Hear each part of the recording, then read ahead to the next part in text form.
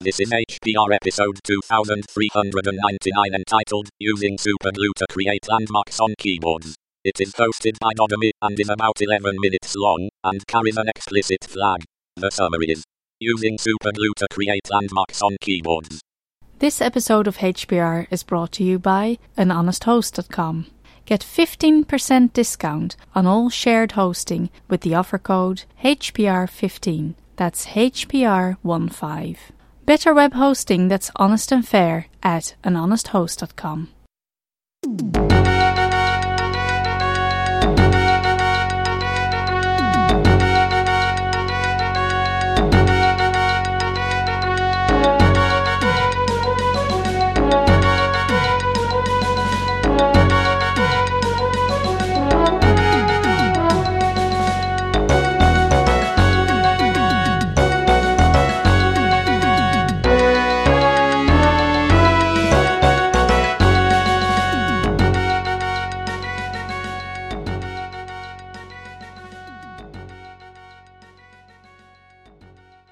Hello, this is DODD Dummy recording another episode for Hacker Public Radio. This will be a pretty quick episode, and it fits along the lines of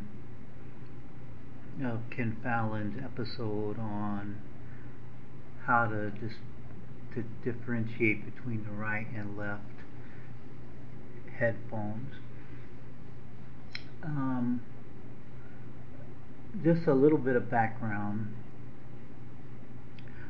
Up until recently, I work as a mainframe programmer, and not traditionally, I guess almost always, a lot of the commands on the mainframe, like page up and page down and exit, are done with PF keys. You'd probably call them the F keys. We call them the PF keys because there used to be a keyboard where had PF on them. Anyway,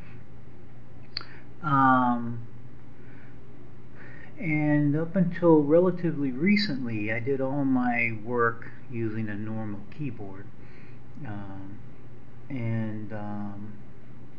normal keyboards have islands, I guess is the right word, but anyway, there's separations between the F4 and F5 keys and the F8 and F9 keys, and then also usually after F12. So they kind of serve as landmarks or markers so you can tell where you're at. Without those, it's hard because, for one, it's so high up that it's at least for me, my fingers tend to be less accurate, and also depending on if I happen to be on a different keyboard, sometimes the position of those keys isn't always the same. So, but just plus, since it's farther away from the home row, you can be off a little. You can be a little bit less accurate, and that can be a problem because sometimes, like, if you mean to hit the key next to the one that means exit, which by the way is exit and save and exit, and you hit save and exit by mistake when you don't want to, that could cause you some pain. Let's put it that way. So anyways, on a normal keyboard, it usually hasn't been a problem because, like I said, you have those lands or landmarks or islands, whatever you want to call them, in between not islands would be the wrong word, but anyway, you have those in between the F4 and F5 and F8 and F9 keys, so you can know where you're at. Similar to the bumps on the F and J keys, help you know where you're at. But recently I started working on laptops instead of keyboards, just normal keyboards. And the problem there is, one, laptops seem like every laptop has a different layout.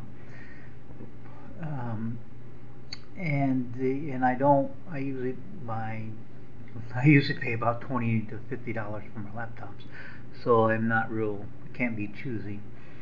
Um, but the one pretty normal thing on most of my laptops is there's no separation between the F4 and F5 and F8 and F9 keys, so I don't know where I'm at. I'm making a lot of mistakes. I do have one keyboard that has the I guess dead keys or the little islands in between them, and that one's nice. But most of my laptops don't. So I was making a lot of mistakes. And also I have this little Logitech wireless keyboard, and it doesn't have the landmarks either. So I've been thinking about ways to put landmarks on there, and I see you can buy some sticky things that you can put them on there, but it didn't really seem to be what I was looking for. So what I did on one of my laptops, I put some tape, not on the keys, but above the keys, and and that worked okay. But the problem was my finger had to go all the way up to the top, and so it wasn't very good. So anyway, an ideal came to me the other day. I thought, well, what if I put a little drop of super glue on the keys, and I can use that similarly to how the F and J keys are. And you might need them for other keys, but so that's anyway. That's what I thought about, and so I can't really put that in between the keys. So what I decided to do was to put these nubs on F4, F8, and F12 keys. And so far, I've done that on 2 laptops and this Logitech wireless keyboard. And so far, it's working out pretty good. So let's see. I learned a little bit through trial and error, even though it seems to be a pretty easy concept or pretty simple concept. So let's see. One thing I recommend, and what I did was I cleaned the keys with alcohol just to make sure. I don't know how good super glue is on dirt, but I did that. And then the other thing that I did was I didn't do this first, but I practiced on a keyboard I didn't even care about. And the first time I tried it, I didn't. I forgot what we used to call something like this in the medical, but I think we called it lipping. But I didn't lip the glue, so I just put it on there and squeezed it, and a lot of glue came out, and it kind of messed up. I didn't really want that. So what I recommend, if you try this, first squeeze out the glue on cardboard or something until you get it to where it's, fully in the nozzle, so that whenever you actually do squeeze it out, what you want to do, at least what I thought would be the best, was to try to make it a little bump, kind of like what's normally on the 5 key on some phones, where it's a little circular nub instead of a long line. And also you want to do, at least I think what works best, is get the fast drying glue, super glue, because you kind of want it to dry real fast. You don't want it to have time to kind of spread out, because you want a little nub. And so what I did was I was able to do that and get the kind with a long, thin, nozzle, and then just squeeze out one drop. And the first time I did it, what I did was I put the dots in the center. And the problem, that worked, but the problem there and again was my finger had to go all the way up to the center, and since those keys are, pretty high up anyways, I really wanted to go to the lower half to know where I'm at. So first I did it on the center on one, and then I changed and I put the dots at the bottom of the key, so that way my finger just has to touch the edge, and then it can tell where they are. And I picked, I think I already said this, but I picked the F4, F8, and F12 keys. I could have I picked that so that way the F12 would be the end, but I could have also done F5, F9, and then the key on the right of F12.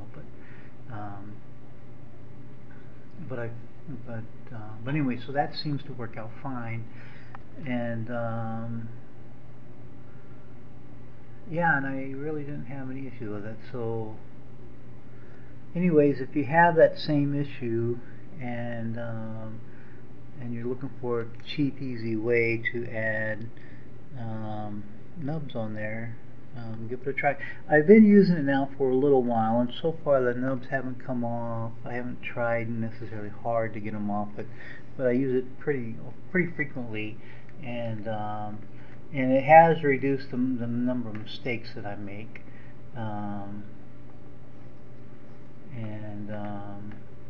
So yeah, I guess there's not much else to say to that.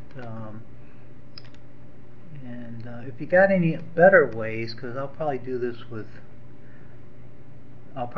this for a lot of my computing going forward. I think probably laptops are in my future more than desktops, so I'll probably need to do this until the end of time. And so, well, that's all for today.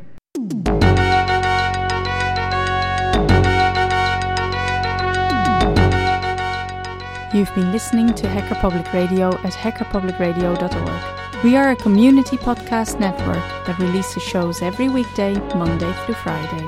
Today's show, like all our shows, was contributed by an HPR listener like yourself. If you ever thought of recording a podcast, then click on our contribute link to find out how easy it really is. Hacker Public Radio was founded by the Digital Dog Pound and the Infonomicon Computer Club and is part of the binary revolution at binrev.com. If you have comments on today's show, please email the host directly, leave a comment on the website, or record a follow-up episode yourself. Unless otherwise stated, today's show is released under a Creative Commons Attribution Share Alike 3.0 license.